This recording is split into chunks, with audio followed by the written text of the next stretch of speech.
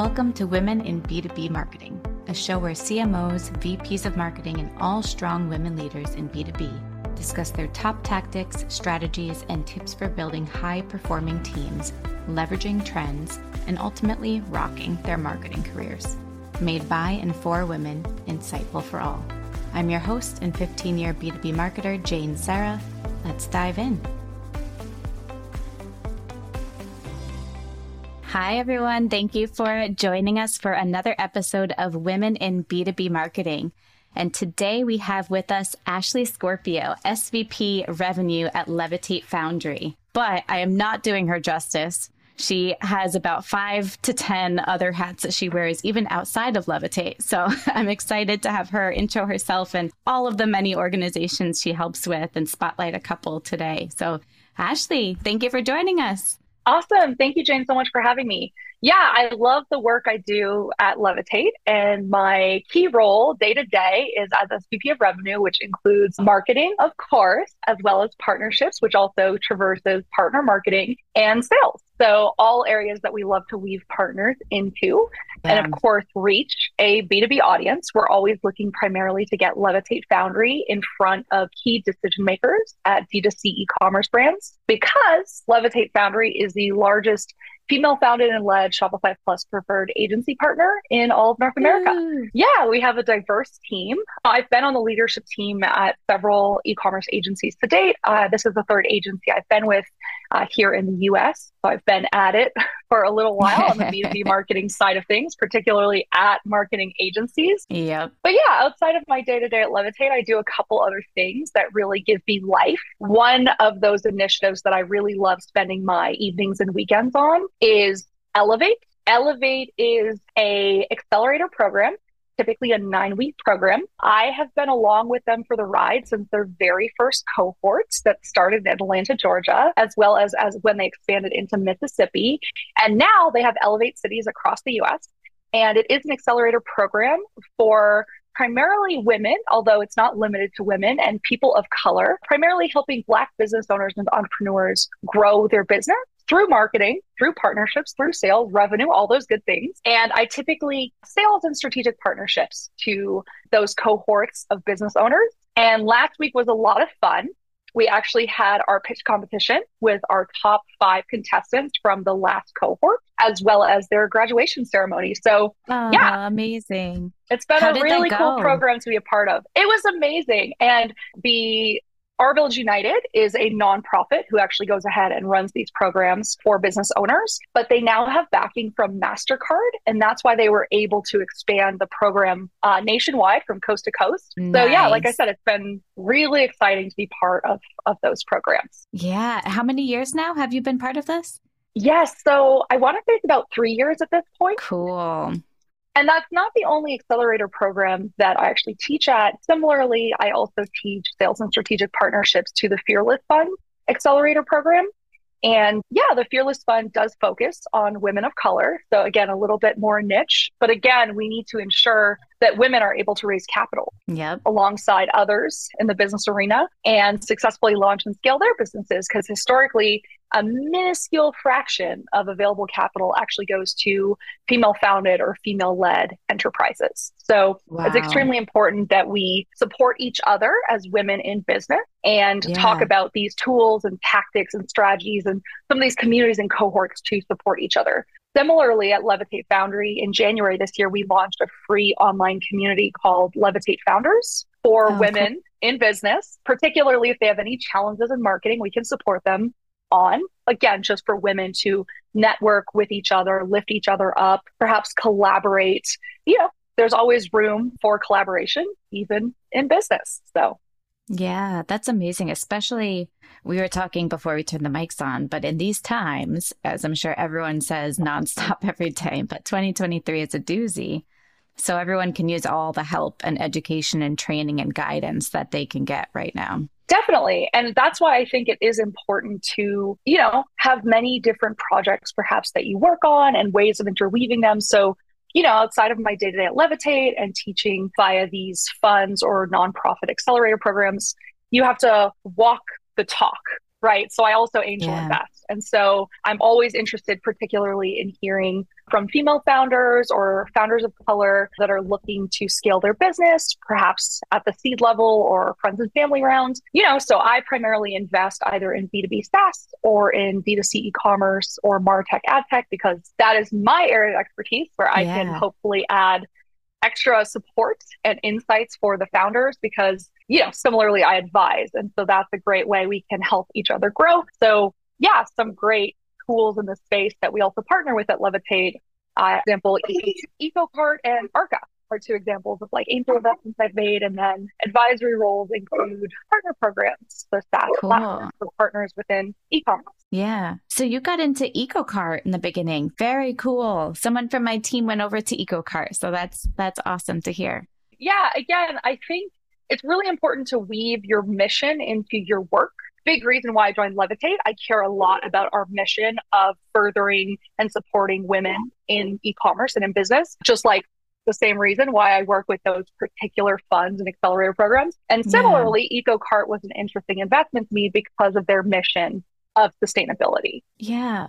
I have so many questions for you, and we haven't even dived into the marketing side of things yet. But first, it seems like you're really conscious of where you invest your time and money and resources of all kinds, and where just what you choose to bring onto your plate and into your world. When did you become conscious of that? Because I think a lot of people and women in marketing, we just kind of follow the next path, or we're just focused on the size of the company and getting into a certain brand. But I don't see as many. Sadly, I think myself included yet, but I do want to be more conscious of this, just where the ethical component of things and what makes a bigger impact. So if you could talk a little bit about how you became more conscious and how you are able to make those decisions so carefully. Yeah, it's a great question. And I think we all need to be thinking about corporate social responsibility and sustainability, particularly as we navigate this climate crisis, as people and humans on this little blue rock in the void. But for me, at least, I think I've worked in the public sector and the nonprofit sectors before joining and moving over to the dark side of the private sector. And it's so in your I've been, core. yes, definitely. So I've been really civic minded for a long time. Before my journey in SaaS and the Bay Area and coming to the United States and the West Coast, or the best coast, as some might purport, and working in e-commerce and on the agency side, I worked in politics for 10 years. So I actually worked for the former Prime Minister of Canada, his chief of staff. I worked for the Secretary of State. I was the most senior aide to the Parliamentary Secretary for International Affairs and International Trade for many years. So yeah, I definitely, and I'm from Canada originally, for anyone wondering. So slightly different arena, but similar motivations, if you will, as most public servants and politicos might have. And so, yeah, I used to work every day trying to think of what can we do for Canadians today? How can we make their lives better? How can we serve people, young people, marginalized people, anyone who's underserved, any of these different groups? And so that's definitely something I thought about a lot, especially being efficient and mindful and respectful of taxpayer dollars. Yeah. Similarly, like Levitate, my technical background as a marketer is media buying. So whenever I've worked with clients on the agency side, I'm always thinking about the efficiency of their marketing ad dollars and how we are getting them the return on their investment and ad spend that they're looking to see. Yeah, that's amazing. So I want to dive a little bit into your career path, because 10 years in politics and nonprofit experience before really diving into this side of marketing. And when you were in the political arena, were you also on the marketing side as well? Or let me just pause and not try to tell your story. Tell us your career path and how did you first get into B2B marketing? Where did that all begin? Yes.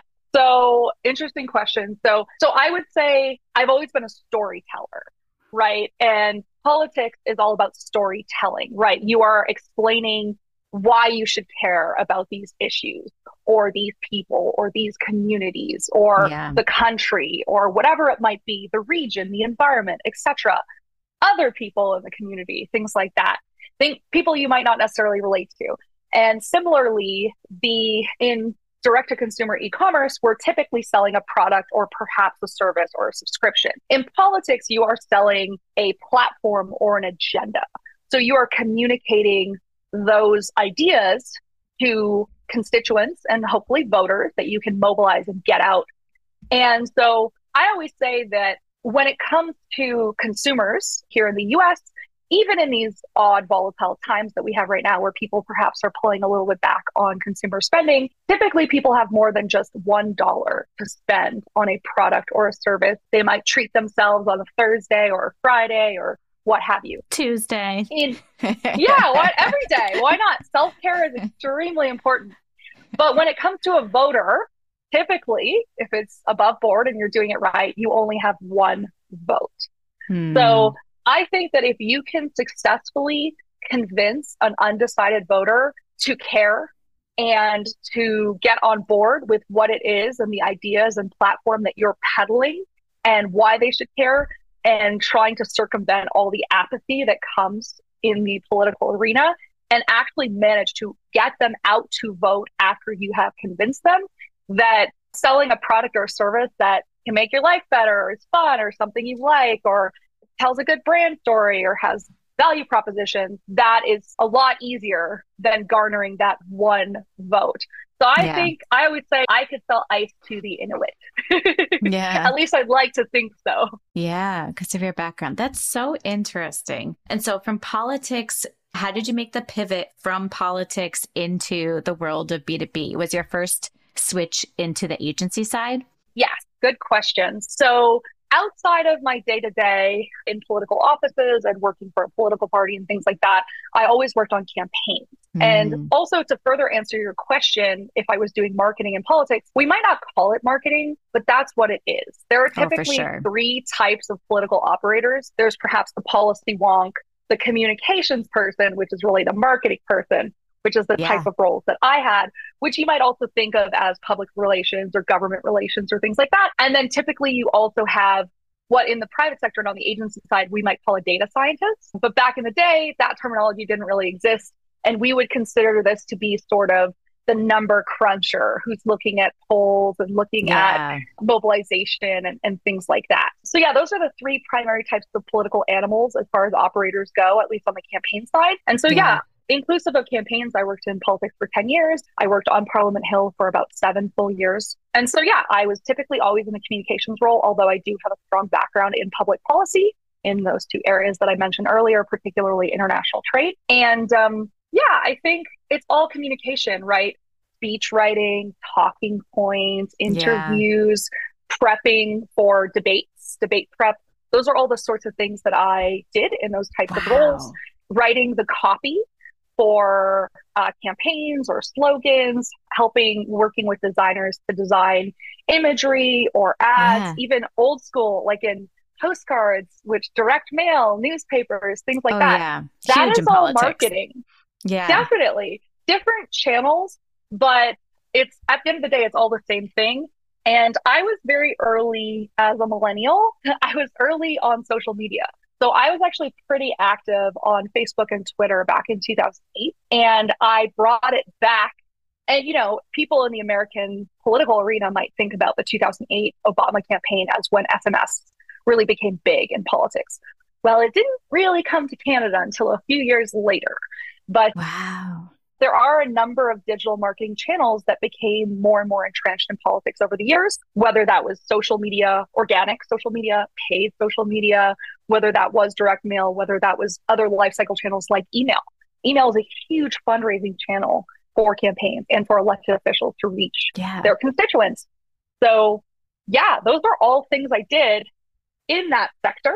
And of course, when I came over to sort of do this full time outside of these public figures and campaigns and my own consultancy, I came to the US in 2015 and I started working at W Promote, which is, of course, a performance digital marketing agency.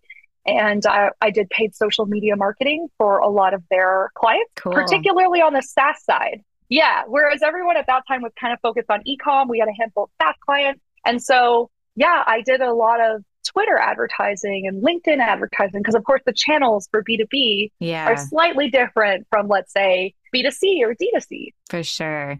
Ashley, I might pick your brain after the call for some help with Twitter ads on the B2B SaaS space. Sounds good. Yeah, happy to. Yeah, at one point, I actually was running a ton of ads for a SaaS client in the Bay Area on LinkedIn Leads Accelerator before they actually sunsetted that Yeah. program. That was really fun too. You know, it's the rise and fall of different SaaS marketing tools and platforms and placements. We all Oh, have to try yeah. and stay ahead of the curve as marketers. So, yeah. Changes nonstop. Amazing. I'm going to put you on the spot for a second. If you remember, if not, don't worry, we can cut this. But you mentioned that one of your many responsibilities in your political background was slogans. Do you remember any slogan that you're particularly proud of? Not a slogan per se that was officially adopted by a campaign, although I was the campaign chair or citywide campaign chair for a number of campaigns. But even as an on the ground sort of grassroots activist, I scribbled many different things on placards and posters back in my day as like a youth Yeah. activist. Yeah, we had a really interesting debate, and maybe this is sort of inside baseball from a parliamentary perspective, so this might not make sense to an American audience, but we were talking about gun control, and Hmm. I had a placard that said, "You can't bring a whip to a gunfight," because, of course, a whip in parliamentary setting is there's a whip for each party. And when they whipped Ah, the votes, they forced everyone to vote the same way along the party lines as opposed to voting their conscience. And along those lines, interesting. yeah. So I said, you can't bring a whip to a gunfight. Love You know, it. let people vote their own Yeah. values, what represents their constituent Yeah. for such an important issue, as opposed to just forcing everyone to toe the line. Yeah. Good for you. That's amazing.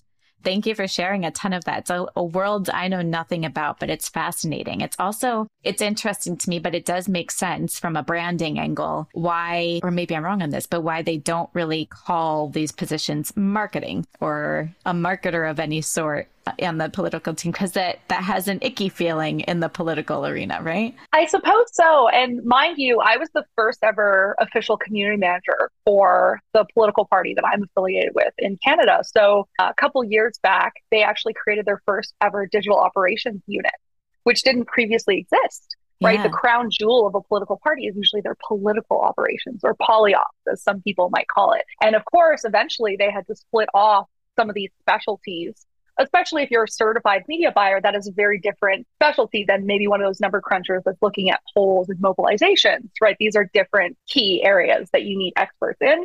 So yeah, Hmm. I was the first ever community manager for the largest political party in Canada. And I used to manage social media for the former prime minister and his wife. And I launched many different Wow. channels. Yeah. So I No launched, pressure. That's I huge. launched her Pinterest and her Instagram, and it was a lot of fun engaging with Canadians on those types of channels. But Yeah. yeah, I mean, that still maybe typically wouldn't be called a marketing role. It was like community manager, which is, of course, a Yeah. marketing role.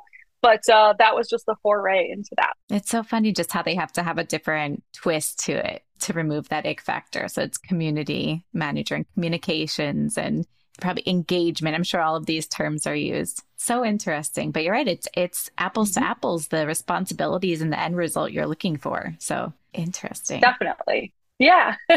One other thing that you touched on earlier, I'm going to rewind a bit. I wrote down you are an angel investor in a lot of these, well, the organizations themselves, perhaps, but also when they have these pitch competitions that you partake in can be an angel investor. How did you get into that? And how does that typically work? It might be different at each one, but is there an advisory role? Is it typically just funding? Or, yeah, tell us a little bit more about that side of things. Definitely. So I actually went to my first ever TechCrunch 50 back in 2008. And back in the day, TechCrunch was one of the premier tech conferences Hmm. in the world, but definitely in the Bay Area.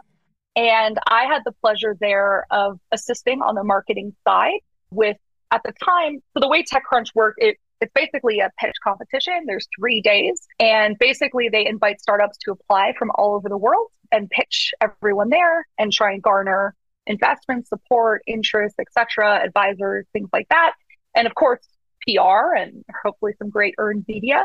And so you basically are invited to apply. If you're accepted, you launch your beta at the show. This is how the format used to work. And I actually went to do marketing with the only Canadian startup that was actually accepted to present at TechCrunch 50 in 2008. So that was a really interesting time. We did a lot of marketing on site and guerrilla marketing. It kind of went viral, at least in the Twitterverse of Bay Area at that time. It was very interesting. We were disqualified from the competition because our marketing was so good and so effective that people complained so much about it that finally they had just annoyed Jason Calcanis to the point of drunkenly just saying, they're DQ'd. Just, I don't want to hear about it anymore. So of course, the drama. Putting on our marketing hats, what did we do? We reached out to all these bloggers and media contacts that we had been nurturing for months at this point. We wrote a press release saying we won the coveted first ever Jason Calcanis Disqualification Award. And of course, that created even more buzz. So it's one of those situations, you make lemonade out of lemon. Yeah. Love that. That's amazing. And that got you kind of the first taste of the pitch competition world and the opportunities of angel investing. Is that kind of the parallel path? Like that was your first entry into that world? Say so, yeah. And then at that point onward, I was typically always consulting on the marketing side with startups. So I started basically consulting on the marketing side with startups back in 2008. After my first TechCrunch, I was basically hooked. And then my sister is actually a female founder in the Bay Area. So her company IPO'd recently in December. She also has a strong, definitely. She has very proud of her and her accomplishments, but she has a strong mission-driven focus of sustainability. And so her company's mission is to remove cars from the road by car sharing and reduce our carbon footprint that way. So nice. That has been her mission for many, many years. What's the name of her company? Let's give her a little plug. Yeah, it's called Get Around. You can find it on getaround.com. You can also download the app in the App Store, either on iPhone or Android. And if you don't use your car often and you want to make some extra money, you can rent out your car on the app. It's like Airbnb for cars. Love it. So smart. And that probably gave you some visibility into the flip side of angel investing, right? Like her needing angel investors and learning how that works on both ends. She has gone through many rounds of fundraising on the road to IPO, of course, has garnered investments from some of the heaviest hitters on the globe, including SoftBank, for example. And very proud of her and everything she's accomplished. It's definitely a daily inspiration. And I was just very happy to at least be along for the journey on the sidelines, supporting. And, periodically, her background's also marketing. So other than being co-founder for the company, she was CMO for many years. And definitely we bounce ideas off each other all the time and pick each other's brains. And so there are many different Get Around campaigns I've had the pleasure of talking through with her or consulting on. Love it. And to wrap up the angel investing side, because I'm just so interested in it, is it kind of similar to how, like the relationship you're talking about with your sister here, if you invest financially in one of these companies that you come across, I'm sure there's also like an advisory component typically where you also give your advice and vice versa, like they pivot or put ideas off of you for echoing. But tell me a little bit about that. Yeah, it can definitely go either way. If you're asked to advise, you perhaps might be given equity. If you invest, you probably proactively want to advise anyway. So it just depends how the relationship was started. I think oftentimes one of the reasons why you might invest in a company in the first place is because you've built a relationship with the founder over years and maybe admired them from afar or what it is they're doing or building. Outside of marketing and partner marketing, I've worked in partnerships for many years. And so, a lot of these people that I have now decided to take the plunge with in an advisory capacity or otherwise are people I've partnered with across the ecosystem. Ah, smart. So people who branch out and create their own product or platform from your partnership world, which is a perfect pivot because I'd also love to touch base on that, which is how we even know each other actually is through the partnership side of things. Can you tell us a little bit about partner marketing partnerships, because there's definitely two different sides there. It seems like you oversee both, right? The sales component of partnerships and then the marketing and co-marketing side. But how that's going and what you see as the strengths of that, or what right now you're struggling with perhaps in that world. Yeah, no, I mean, I ended up in partnerships by accident. So I originally came to an agency specifically to do marketing as a Yeah. marketer and support clients directly on their campaigns, particularly on paid social, like I mentioned. And I hate that it's called soft skills, but partnerships is generally thought of soft skills and relationship Yeah. management. And I think I drew on my years in the public sector and diplomacy and foreign affairs. Because at the end of the day, it's building relationships with people from all walks Yep. of life and all different backgrounds and understanding how you can help each other and support each other. So, for anyone who has seen New Amsterdam, if anyone likes that show, Yeah. the title figure always says, "How can I help?" And so honestly, that's the best way to approach any potential partnership is from a support role rather than trying to extract value, but rather to provide value. And the way that works with partner marketing specifically is amplification. This is the one perhaps instance where 1 + 1 isn't 2, it could be 10. So Yeah. if you're going to run a lead generation campaign because you're in B2B marketing for an agency or otherwise, or you're going to create a gated content piece to generate leads, or you're going to host a webinar, why not co-host it with a partner? Why not co-promote it with multiple partners? Why not have partners help do the heavy lifting and contribute some of the content? It becomes a win-win-win for all three parties involved. Yeah. Now, that might seem counterintuitive because you think, Ashley, what three parties? We're talking about your organization or company or business or brand and the partner's organization. Absolutely. But there's also your audience or your client base or your prospective client base or their customer base. So if you are creating, let's say, a gated ebook to help both of you garner leads and hopefully drum up some new business, hopefully you're also creating an excellent piece of high quality content that both of your audiences can benefit from and actually also garner some significant insights and value from. So again, I think just being cognizant, and that is definitely the name of the game in content marketing, is think about who your audience is, what they want, how and when you can or should reach them, which channels you should leverage, etc. Yeah, I completely agree with everything you said just there. I know one consistent in my career, though I've been in various industries and the roles have changed a bit. But one thing that has been consistent at every company is partner marketing being one of the top channels of bringing in pipeline. It works every time. What the partnership looks like and who you're partnering with will change depending on your company. But partner marketing, just the only way, not the only way, a huge, easy, low cost way to triple your reach. I couldn't agree more. I mean, most of the time it's about the same amount of effort or perhaps even less because you have a great partner who's also digging in and rolling up their sleeves with you. Hopefully. Some aren't so great sometimes, right? Well, that is also how you determine whether or not it's a good fit as a partnership and whether or not you have the buy-in you need and the resourcing you need internally and externally. And of course, you should always do a postmortem after a campaign launch to compare notes and see, hopefully not, but you never know, what went wrong, what could we do better, what will we change, what will we perhaps do instead next time.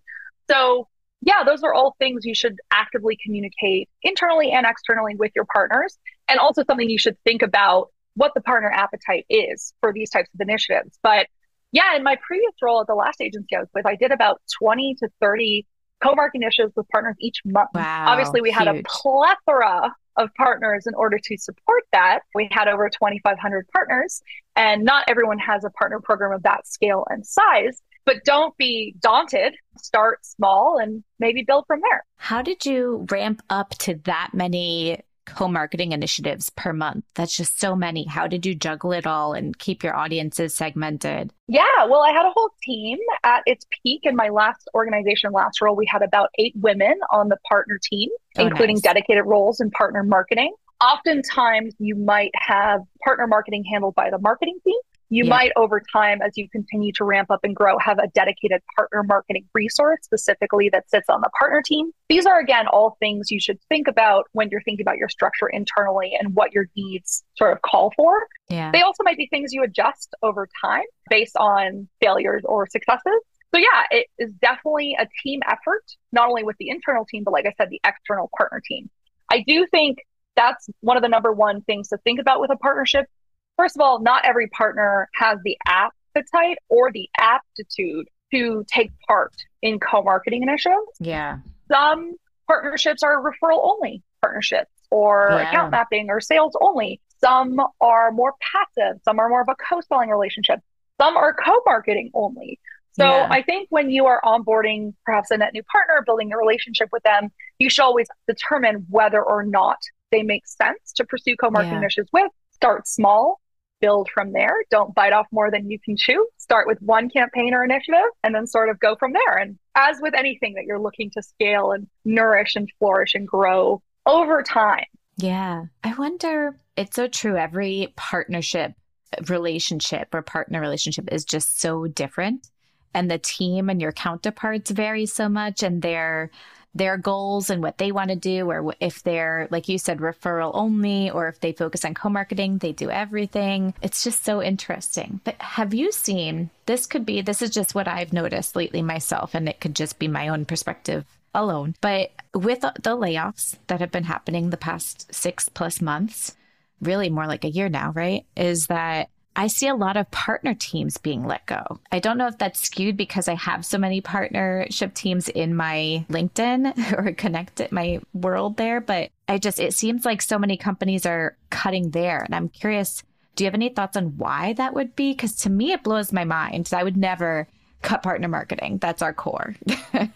I am completely on the same page as you. I see it every day, definitely every week, if not every day, unfortunately, for the better part of at least half a year now. I think it is an unfortunate side effect of the broader trend of layoffs across the industry and the market downturn and slowdown. I also think we've seen a lot of changes in tech more broadly.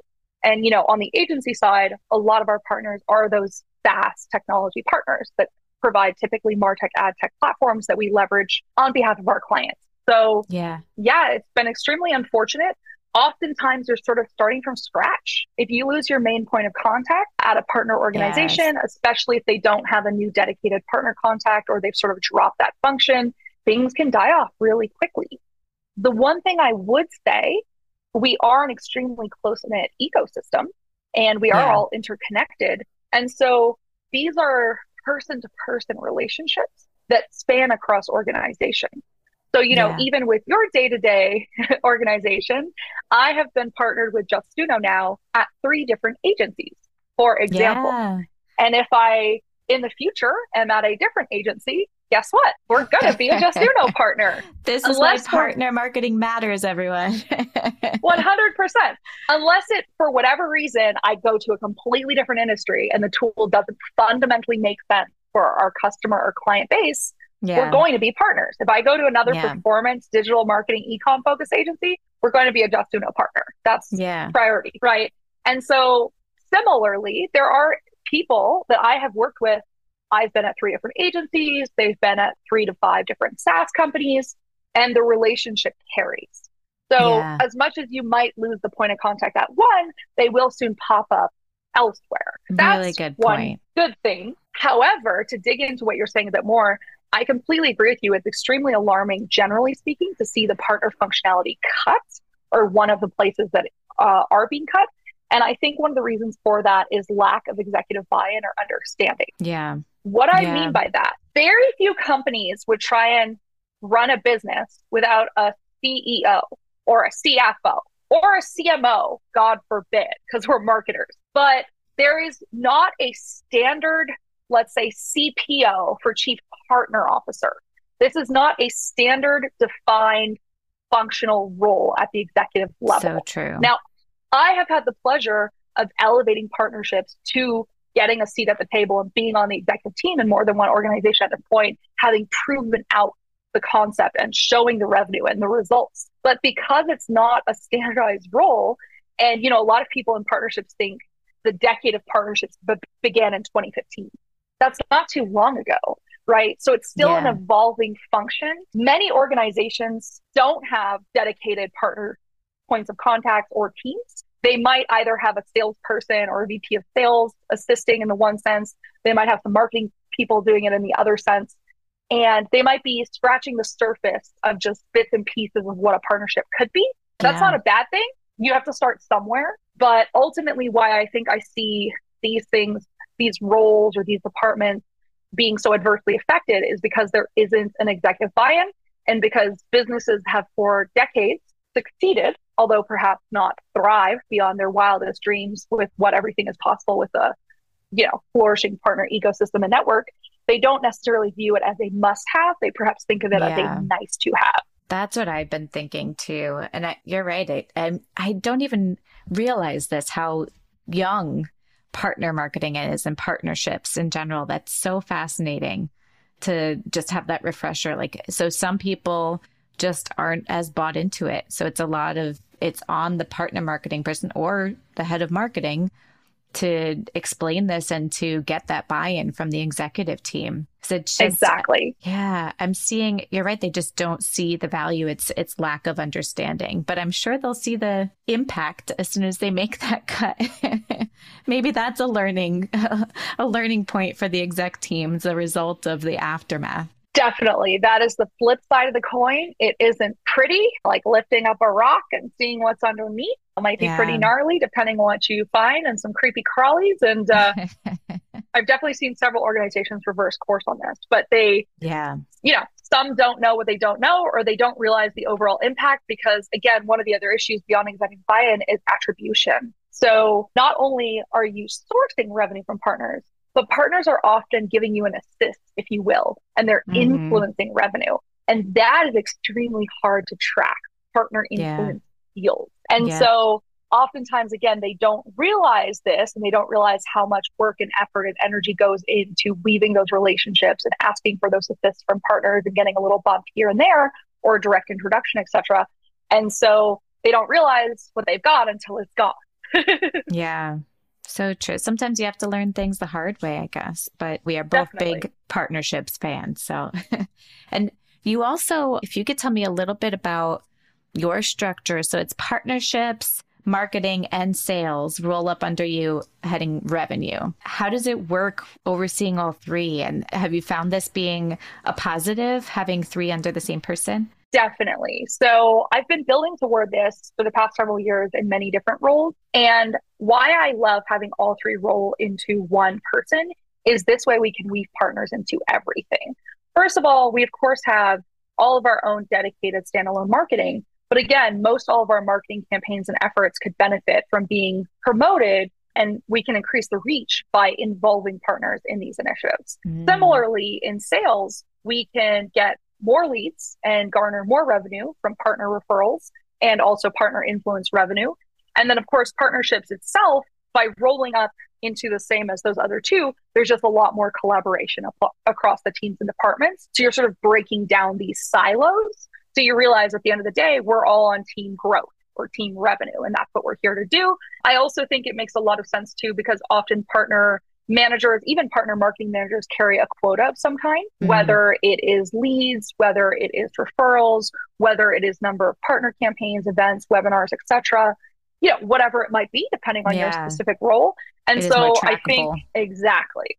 So because attribution is a problem, it should be something that we're constantly seeking to solve. Love that. So interesting. I do see a lot of teams rolling up to revenue now as the title. So it's just interesting to learn a bit about that. So Ashley, tell me, what is a few last questions before we wrap up? What is your favorite tool? Or I know we're talking MarTech stack a lot, and what's your favorite tool of the moment? MarTech or not? Oh, interesting. Sure. So one tool that I love, particularly when it comes to collaboration with partners, is Partner Hub.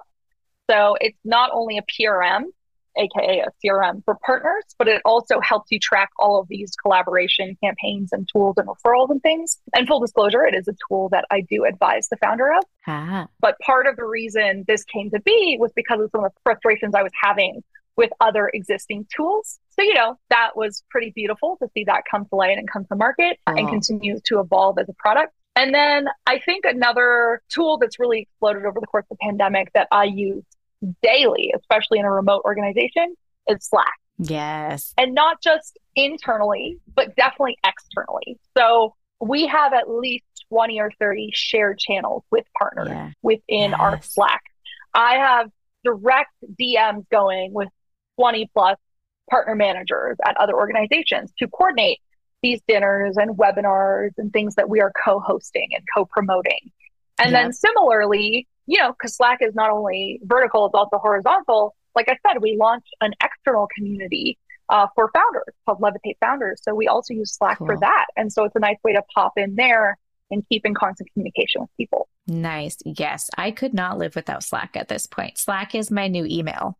I do not email. If anyone needs to get in touch with me, send me a message on LinkedIn or Slack me. That's the best way. Yeah, absolutely. It's the evolution. Yeah, so true. I was at a conference recently and someone said the DM is the new inbox. And I was like, for me, it's Slack. Slack is the new inbox. But that is a DM. So, I guess you're right. I guess you're right. Back in my day, in our day, like it was IMs, right? Like AIM. So it's, I got IM'd. I definitely still say IM by accident sometimes. Yep. So funny. Do you have a favorite book or podcast or anything that you're reading or listening to right now? Oh, so many things. Yeah.